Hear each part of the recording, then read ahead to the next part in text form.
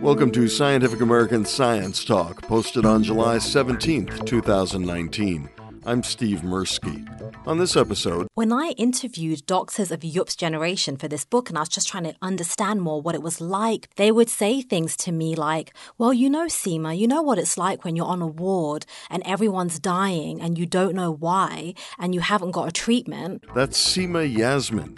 She's the Director of Research and Education at Stanford University's Stanford Health Communication Initiative. She's a physician and researcher. She practiced at a British hospital before becoming a disease detective with the U.S. CDC's Epidemic Intelligence Service. And she's also an award-winning journalist and the author of the book, The Impatient Dr. Lange, One Man's Fight to End the Global HIV Epidemic. 5 years ago today, Dr. Lange, Joseph Lange, known to his friends as Yup, was aboard Malaysia Airlines flight MH17 on his way to a major HIV/AIDS conference when pro-Russian rebels blew the plane out of the sky, murdering him and everyone else on board. Yasmin studied and worked with Lange. She recently visited our offices in New York City, where we talked about the book and other public health issues.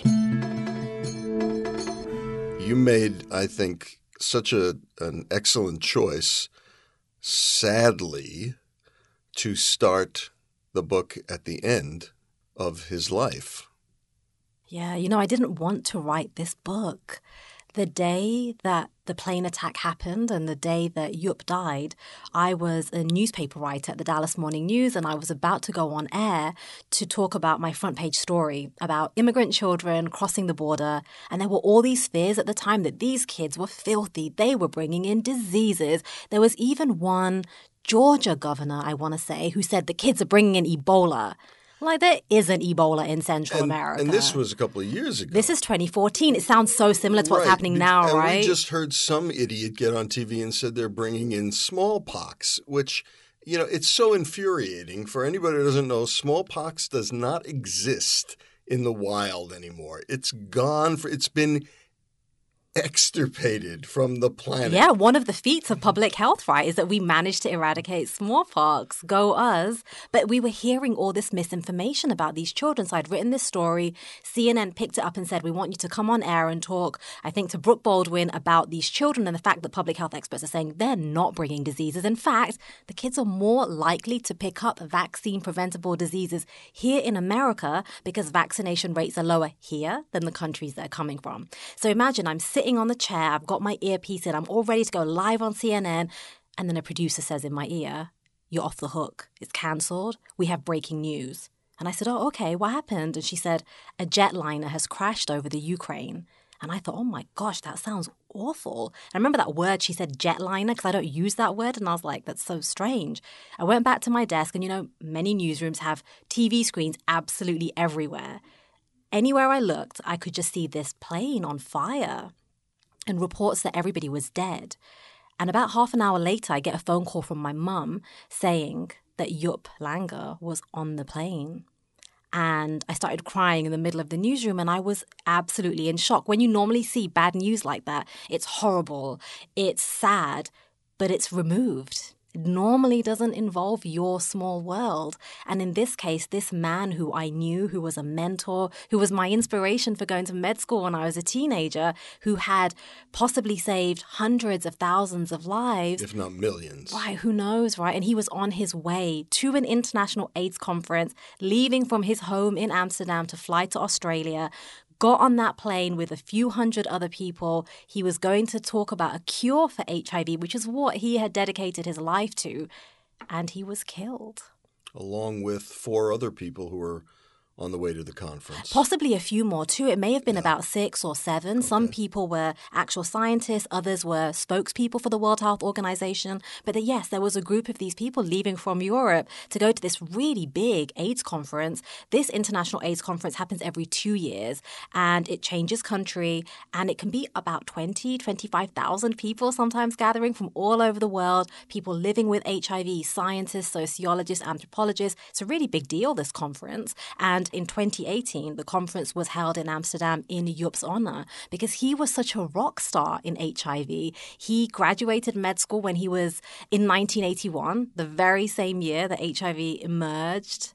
and the pandemic started, he possibly saw one of the first patients with HIV in the Netherlands. Didn't know it at the time, right? Because people back then, it was this medical mystery. They were trying to figure out, why do these young men have these strange rashes that normally older Italian men have?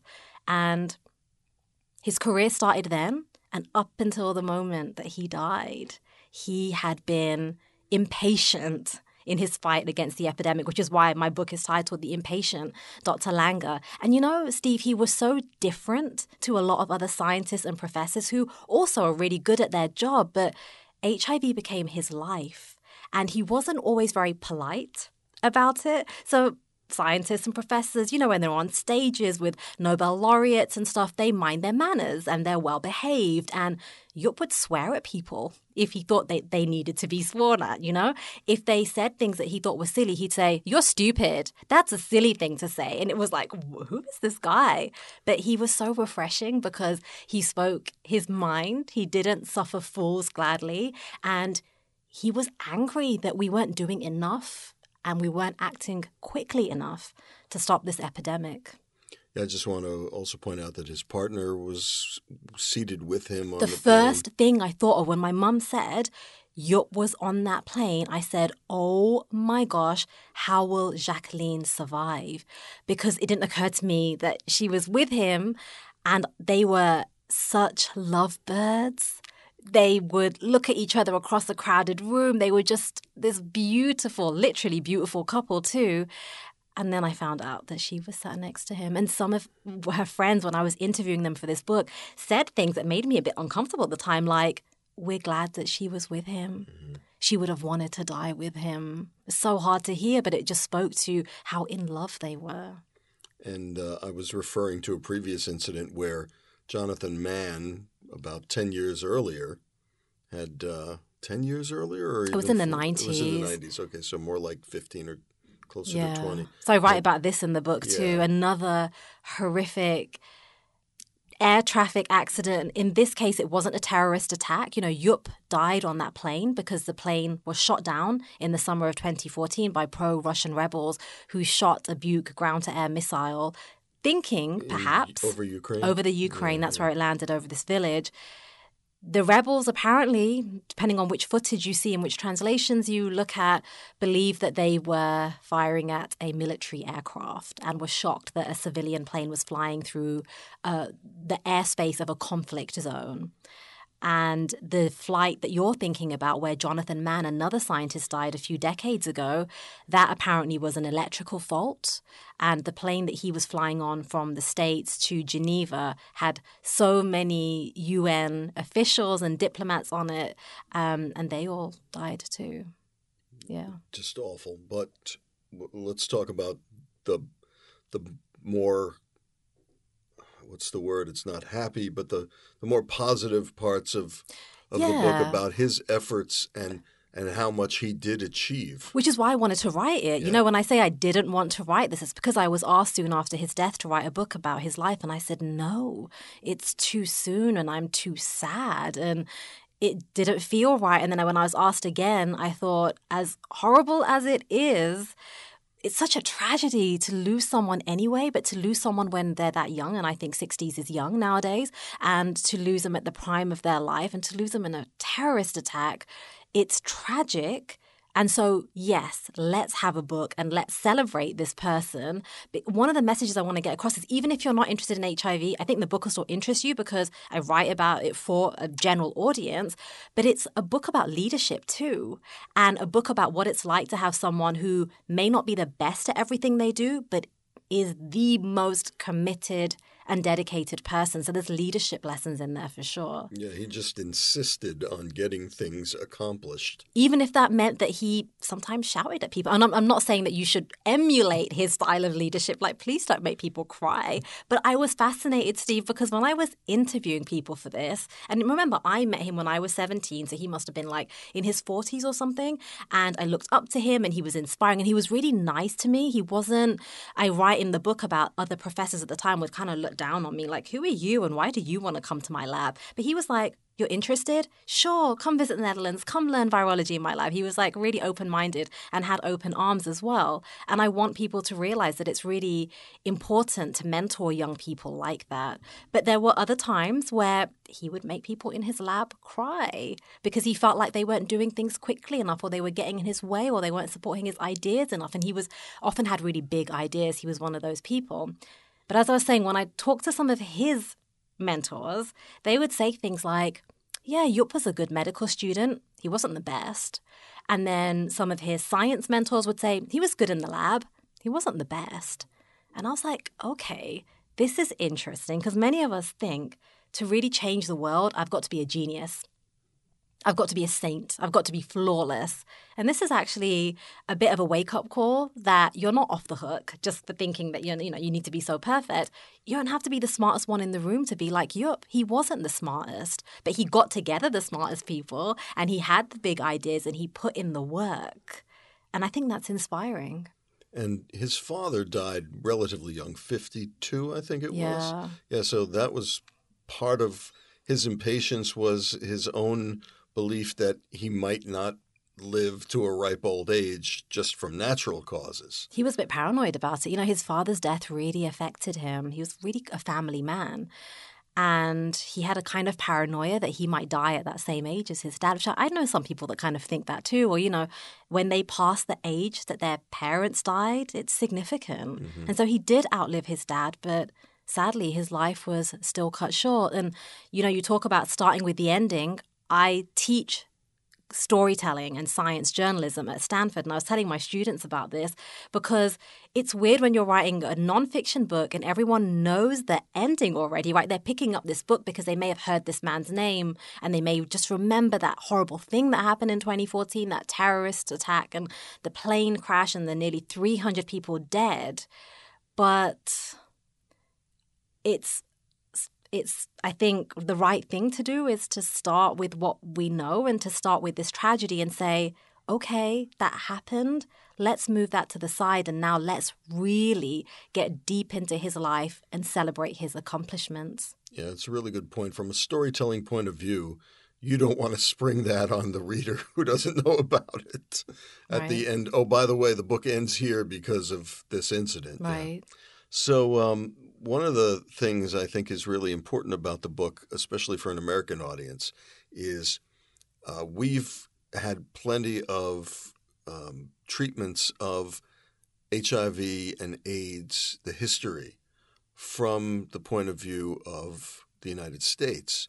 But this really talks about a lot of the things that went on in Africa, in Asia, in Europe, and how crucial that all was to all the developments that have turned AIDS from a death sentence when I was in my early 20s, and I had friends just dropping here in New York City.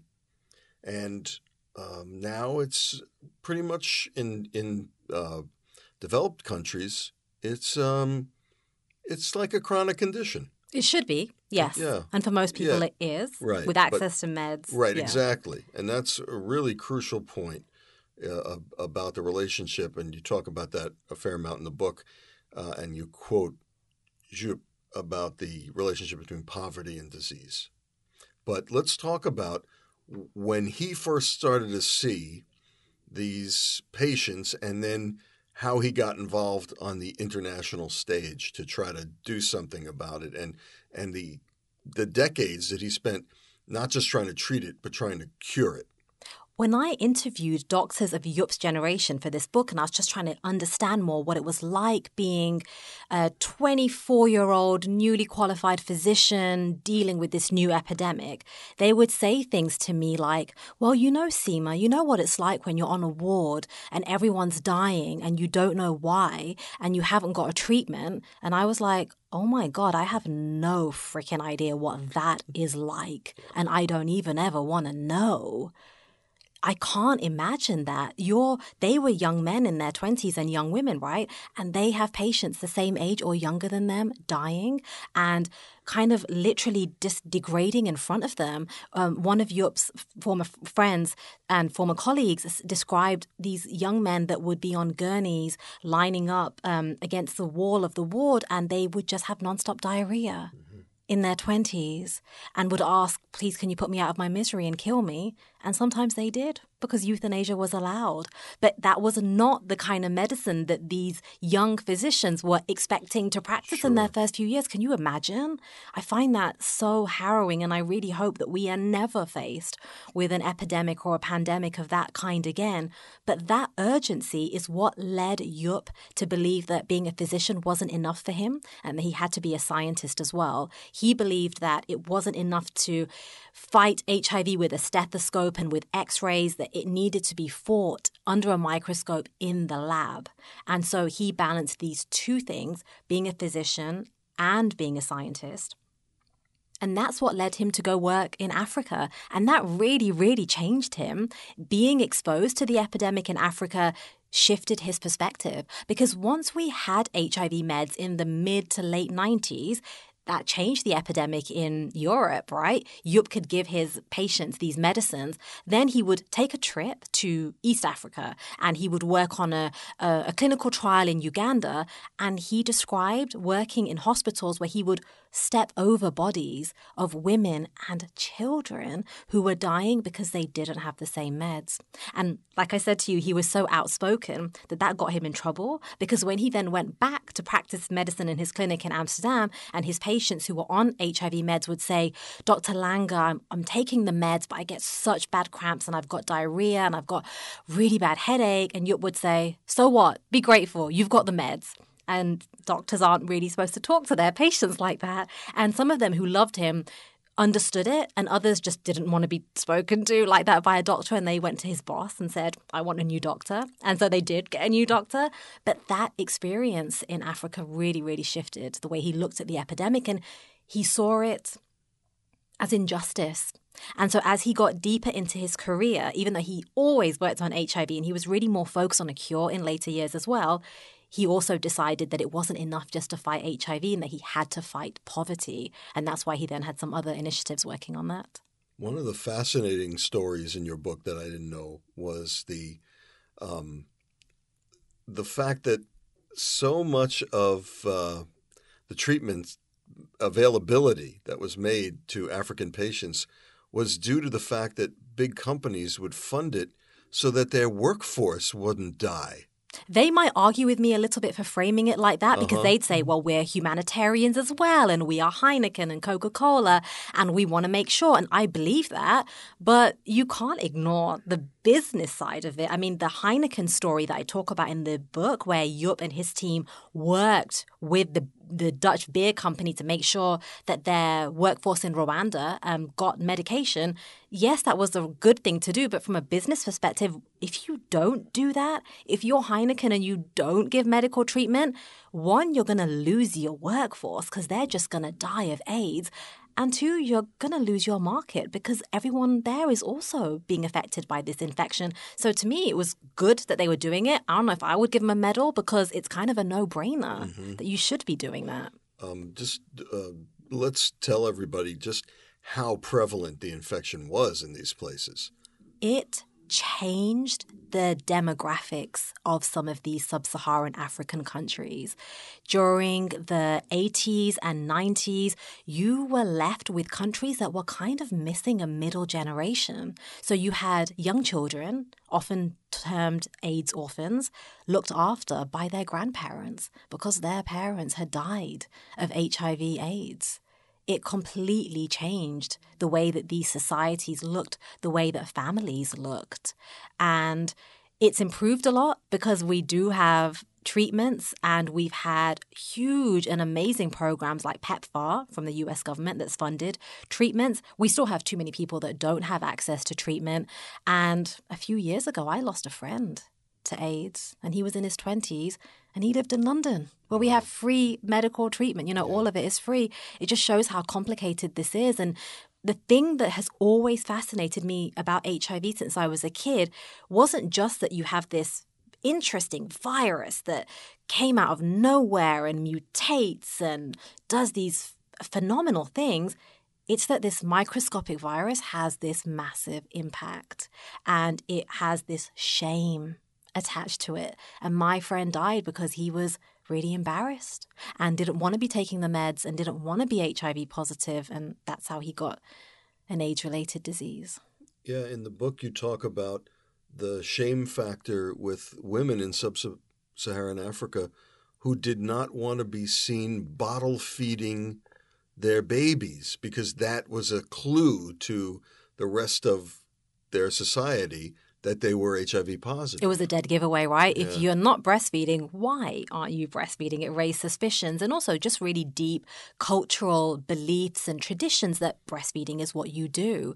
And one of the studies that Yup worked on was finding out which medicine can we give a woman during pregnancy so that if she's HIV positive, she can give birth to a baby that does not have HIV. And he was really proud of working on that study. And what happened was, obviously, you monitor the kids, right, as they're born. And at a day old, at a month old, at 2 months old, you're like, amazing. The mum has HIV. We gave the mum these specific meds. Now the baby does not have HIV. And as they kept tracking, they were like, what's happening? These babies are becoming HIV positive. They were not born HIV positive. And that's when we learned that HIV was also transmitted through infected breast milk. And that's why we needed treatment so that you could give the mum a medicine while she was breastfeeding and then she could continue breastfeeding because it was too hard in some parts of the world to even say, please do consider using formula because the water was so bad that that would kill the baby. Mm-hmm. And then we ended up in a situation where people were doing both, breastfeeding and using formula. And actually that combination really irritated the baby's gut and made them more susceptible to infection with HIV. So these are some of the discoveries that he was on teams that discovered, and he was working to combat these. He was also involved in this really interesting study that proved a point that he had about the fact that treatment of one person was prevention for other people. And there were these couples that he recruited for a study where one member of the couple was HIV positive. Yeah, so if one person in a relationship is positive and the other is negative and you want to make sure that it stays that way, right? The negative person doesn't become infected. What Yup and others, many others that he was working with across the world, they discovered this phenomenon, treatment as prevention, they called it TAP. And it was the idea that if you have HIV, but you're taking the right meds and you're taking them properly and you're getting good medical care, the amount of virus in your blood should be undetectable. It should be almost zero, if not zero. And therefore, even if you're having unprotected sex with your partner, you won't be passing on any HIV. And that's why treatment for HIV was a public health goal. It wasn't just about you get better and you don't develop AIDS. It was also we can stop transmission of this infection if we really treat everybody well.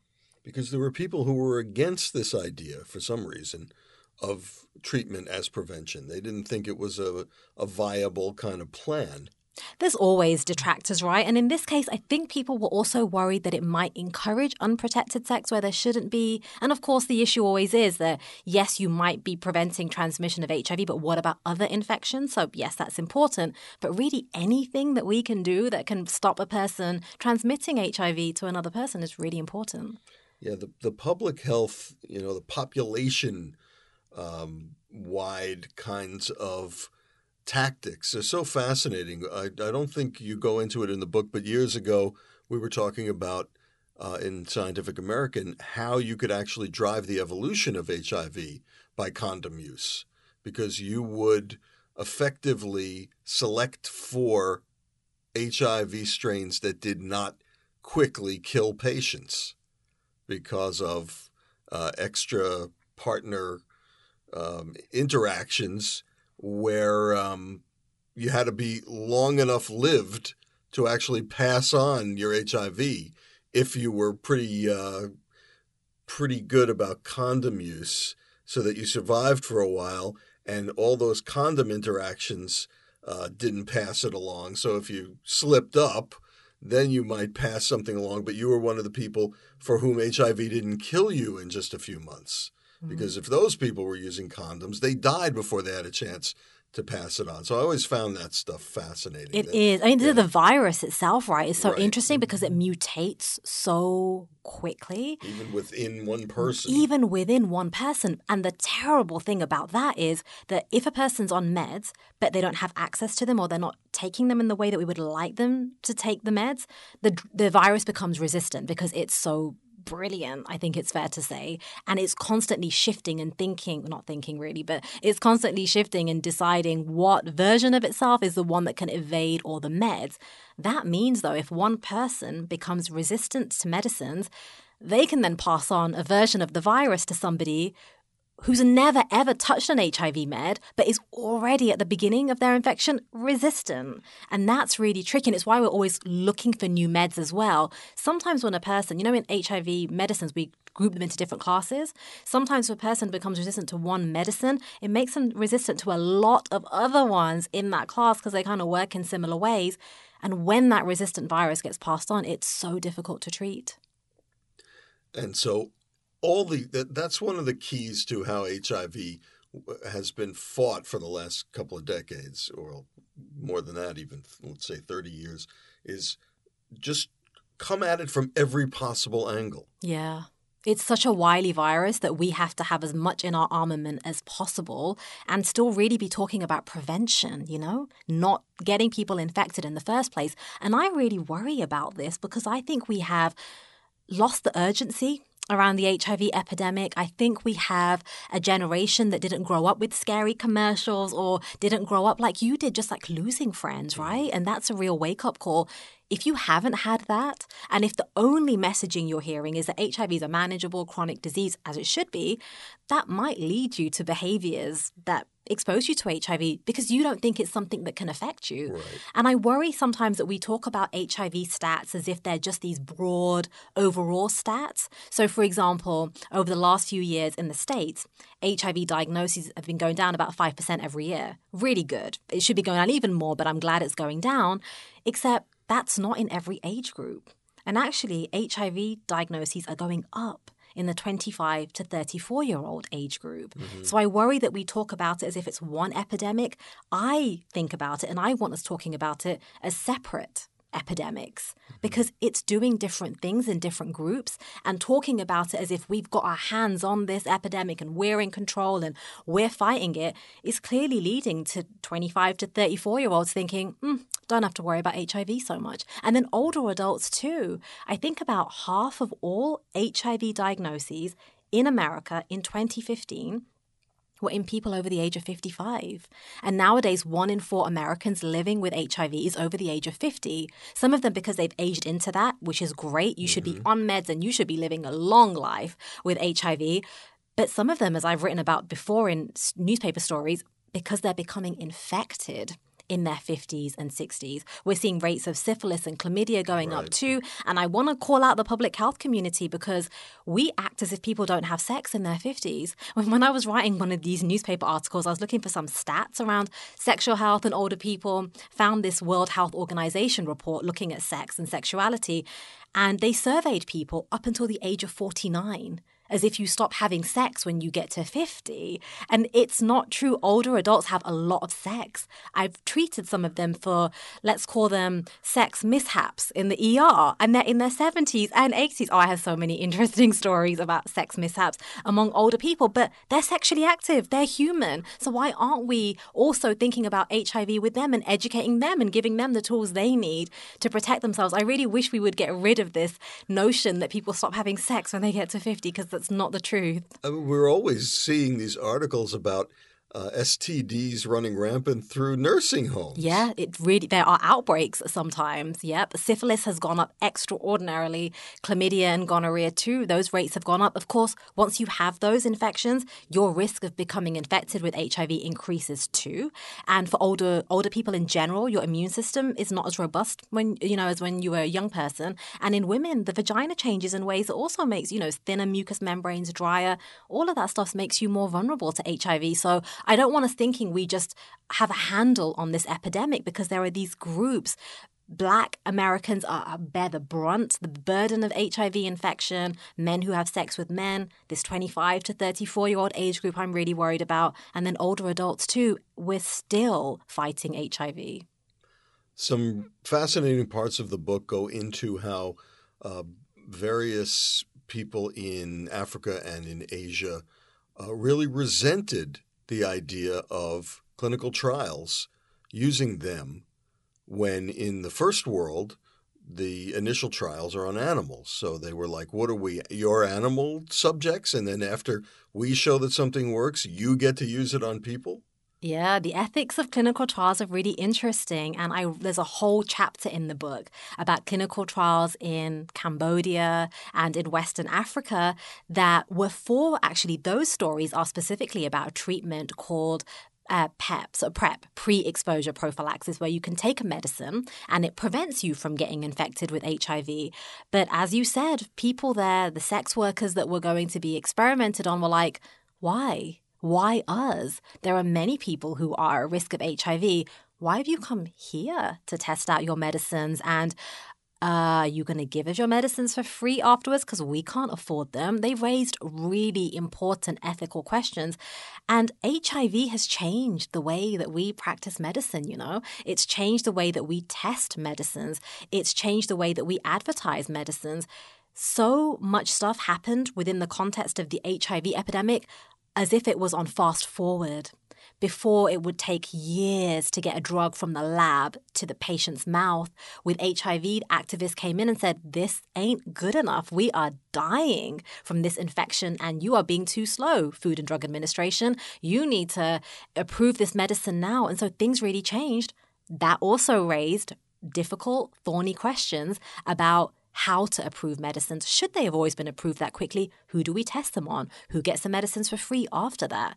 So I really found it fascinating writing that part of the book. And you also talk about the run-ins that Lange had with some of the activist Yeah, groups. because he would get annoyed at everyone. You know, he was politically incorrect. So even that whole Heineken story, which is amazing, right? This massive Dutch brewing company is going to give medicines and healthcare to their staff. But to be a doctor pairing up with a corporation, that wasn't like the right thing to do. It wasn't considered the right thing to do. But he was like, screw that. This is important. We need to save lives. So he worked with Heineken. That didn't mean that he was ever above pointing fingers at anyone. He would call out drug companies and tell them terrible things about themselves. But it also meant that even though he considered himself an activist and many activists would agree with that, sometimes he got annoyed at them too and said, what are you doing? We're trying to test these medicines and you're getting in the way. And there were lots of heads butting against one another. Yeah.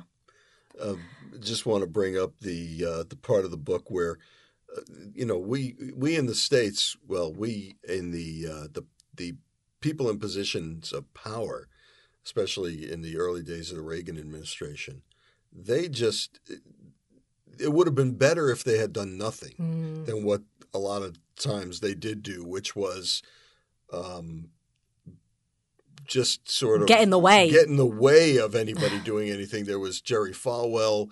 I mean, he wasn't in the administration, but he might as well have been talking about, this is God's wrath on the abomination of homosexuality. And then there was Pat Buchanan, who was a big player in the right-wing politics. Derailed the response. They derailed the response. Yes, they did. They didn't, like I say, if they had just done nothing, it probably would have been more constructive. And then when Bob Gallo, and that's a whole story about power grabs in the world of science, because there had to be, a lot of legal action before Luc Montagnier got credit for. Oh my God, such a big fight over the discovery of HIV. So messy. Presidents had to get involved. And the US. To make sure everybody got the credit they were due. Big egos, big lawsuits. But it was when it looked like an American was going to get the credit for characterizing HIV. Oh, yes. And realizing that it was the causal agent. Then all of a sudden the administration was proud of our HIV research. Absolutely embarrassing and shameful. You know, it took the president about 5 years to even mention AIDS. And in the meantime, we have thousands of Americans dying, young, old, men, women, you know, across the board, complete denial. But at the same time, getting in the way of the freaking science as people are trying to respond to this epidemic. You know, the reason I moved to America in 2011 was to work at the Centers for Disease Control and Prevention. I was in the Epidemic Intelligence Service. And one of the things I would geek out over was meeting my peers who were in the Epidemic Intelligence Service in 1981. The ones who went to San Francisco, New York, and LA, the ones who were moving up and down the streets and going into bathhouses and asking men, who have you had sex with and do you remember their names?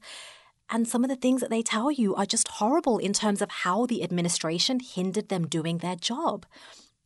They would write reports about what they were learning and trying to piece together the information, sending out alerts to doctors across the country, right? Like, be aware of this and get in touch if any patients of yours have these signs and symptoms.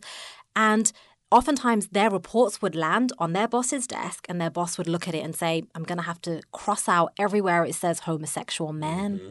And it's like, how can you deal with an epidemic that at the beginning was primarily affecting men who had sex with men without talking about the risk factor? And that's what politics can do. That's how politics can really harm scientific progress. And oh my gosh, aren't we seeing that again? You know, so I'm a white guy. Are you? Well, not really. You know, you're very white. In America, I'm, I don't know anymore. As a Jew, am I white? You're white presenting, yeah. You walk through the world as a white man. Exactly. Yes. I'm white presenting. That's right. I've been aware of that for a long time. I always say to people, the Klan doesn't think I'm white. That's good enough for me. Oh I ain't white. But yes, I get to present as white and enjoy a lot of the benefits until they find out I'm a Jew. But anyway, so I walk around the world as a white guy, and when I see, medical professionals want to try to intervene in a case, but there are some segments of the society that don't trust them, that seems crazy to me until I remember that if you're an African American and you know about the Tuskegee experiments, why wouldn't you have doubts about, especially if it's coming from the government, which has lied to you repeatedly? And hurt you. Yeah. You're speaking my language. This is exactly what my second book is about. I've almost finished writing it. It's called Debunked, and it's about medical conspiracy theories and about medical myths. And I have a lot of time, a lot of empathy for people that do believe these conspiracy theories, which isn't the stance that a lot of physicians take. But here's why I take that position and why I take the time to really carefully debunk and dissect these myths and say, here's the truth. The reason I take that time and I have that empathy is because if you are a Black person, if you are a brown person, you have many, many reasons to not trust doctors, to not trust the medical establishment, to not trust the government. So my book started off as a popular weekly column in the newspaper when I wrote for the Dallas Morning News, and it would be things like, are chemtrails poisonous? And do vaccines cause autism? And with things like chemtrails, if people wrote into me with that question, asking me, what is the stuff that comes out the back end of planes? And I think it's the government trying to poison us. Well, I can say that's not true. Let me tell you, it's unburned jet fuel and condensation and all these other things I can tell you about. But I understand why you might think the government is trying to poison you, because if you live in Flint, Michigan, and you're a Black person and you're a poor Black person, then your water that comes out of your tap is not safe to drink. If you were a person living in DC in the early 2000s, there was so much lead coming out of your tap water that there were 2 outbreaks of miscarriages in DC, and the government and the CDC, who I used to work for, weren't very transparent about that. It took the Washington Post, hey, journalism, good old journalism. It took the Washington Post and some academics to do the research to say, this is really bad and we need some answers from the government. So there's a whole culture of distrust, and I use the word distrust and not mistrust because distrust is when your mistrust is based on history and it's based on context. And my goodness, that has real-world implications now. Just 2016, there was a TB outbreak in Alabama. A tuberculosis outbreak, really bad one. We should not be seeing those kinds of TB outbreaks now. And I write about this in my book, my forthcoming book too. And I got a bit annoyed at the time of this outbreak because public health officials were kind of whining a little bit. We're giving $20 incentives to come and get tested. No one's coming to get tested. And I'm like, just look on Google Maps. Look where this TB outbreak is happening. It's about a 2-hour drive or just less to Tuskegee. And if you are a Black person in Alabama, and I've heard this from people living there, even if you weren't alive when Tuskegee happened, your family members told you about what happened in Tuskegee. And it wasn't that long ago. It ended in the 70s. And that was government doctors working for the public health service, not treating African-American men who had syphilis with the cure that was available then. And my book talks about how many different examples. Tuskegee often comes to mind first for many people. There are so many examples of Black people, especially people of color, poor people, people with mental health problems, being experimented on, being treated like guinea pigs. And that's why to this day, we often don't have as many people of color in clinical trials as we want. And we like to moan about that in the medical profession.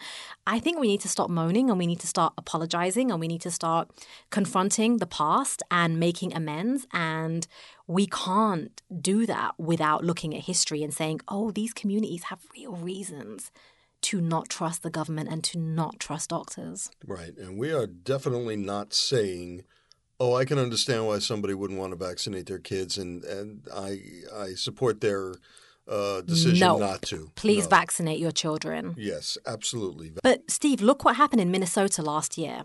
Minnesota had its biggest outbreak of measles in 30 years. Awful, so heartbreaking. And the majority of the kids in that measles outbreak were Somali children. Right. And it turns out that since 2008, anti-vaccine groups, I think the Organic Consumers Association, they're called, which sounds very innocent and like they would just tell you to eat more broccoli or something, and Andrew Wakefield, the terrible British doctor who started this whole thing, they had been really cleverly targeting the Somali American community in Minnesota. And they were smart about it. And I say that because the Somali community back then and still had questions about autism diagnoses. And their questions were questions that all of us were asking. Why has autism increased? Why are there more autism diagnoses?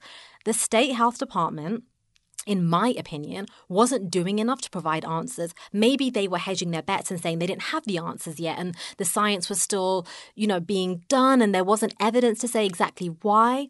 Well, it didn't matter because that community had questions and the anti-vaccine groups that came in gave them answers. They filled that vacuum. They filled that void. So the anti-vaccine groups did a better job at spreading their message than we in the public health community have done of spreading our message. So to a Somali mum in that community, I would have no issue of blame if we're even talking blame about why you didn't vaccinate your kid. I completely understand why she would not. I blame us for not getting in there and for not being as good as focusing on messages and really targeting people and saying measles is deadly. Measles can kill children. It's not mild. And the measles, mumps, rubella vaccine is safe. We need to do a better job of that. What are the folks like Wakefield at this point or this group? What are they getting? I mean, how do you make money lying about the vaccines? Andrew Wakefield, after he did his unethical studies where he then said that the measles, mumps, rubella vaccine causes autism and it turned out to all be fraudulent, he had financial investments in single-dose vaccines. Right. And his research, when you look at what he did to those little children, he was doing like colonoscopies and all sorts of, taking blood from kids at a children's birthday party. It was really bad science. And we should say it took the journal ages to retract it. Mm-hmm. He lost his license in England, which is pretty hard to do that, as a doctor. He lost his license. He cannot practice medicine in England. So guess what he did? He moved to America and he's really popular here. He has a job. I think he's dating a supermodel, which scared me because the headlines were like, now he has a whole different sphere of influence. And I was like, oh my gosh, the last thing we need is more Hollywood types becoming anti-vaccine and, spreading that message because they're really influential people. But he has the ear of the president. He has the ear of some powerful people who are saying really inaccurate, misguided things about vaccines, but their messages have a bigger reach than ours do sometimes. And that's why we're seeing these outbreaks of measles, and not just in the States, but in South America. We're seeing them all across Europe. It's a really, really bad time now. And I worry about children, especially those really young children who, too young to get vaccinated, kids with cancer who are on chemo. Those are the ones who are especially at risk. Well, we've gone far afield from the actual book, but I think these are important subjects and you're an expert in them, so it's good that we talk about them. I just want to read a quote from the book. This quote of Lange is related to everything we've just been talking about. He said, "Of all the ills that kill the poor, none is as lethal as bad government. Bad government and lack of leadership has actually killed more people with HIV than anything else." It's just, we see it. We've seen it now with Ebola. When we saw the outbreaks in Africa here in the U.S. and saw things like 85, 90% fatality rates, we figured Ebola is an almost universally fatal infection. And then we had people who got infected and came to the U.S. and got treated in U.S. hospitals. And all of a sudden, Ebola was a treatable condition because they had clean water and they had hydration and they had attention by professionals instead of dying in their homes without any care of dehydration and massive bleeding. And all of a sudden, you realize it's a condition of poverty as well. When you don't have the resources for the medical attention that is required to treat this condition, then it's fatal.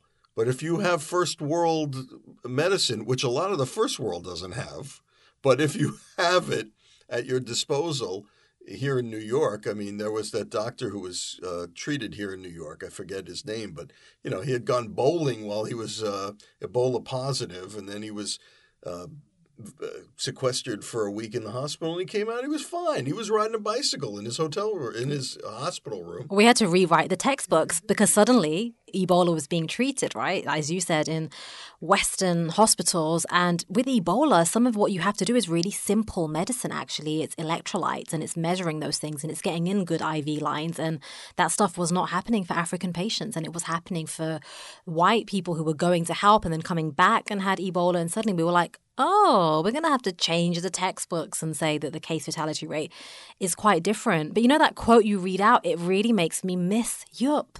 And it makes me think, what a loss. Because even though he was a rock star in HIV and he wasn't a household name, he was such an important voice. And he did, by the time he was in his 50s, have the ear of really important people around the world. And he was persuasive. And he knew that it wasn't just about tackling HIV and it wasn't just about tackling Ebola. It was about tackling poverty. That's the risk factor for many of these diseases.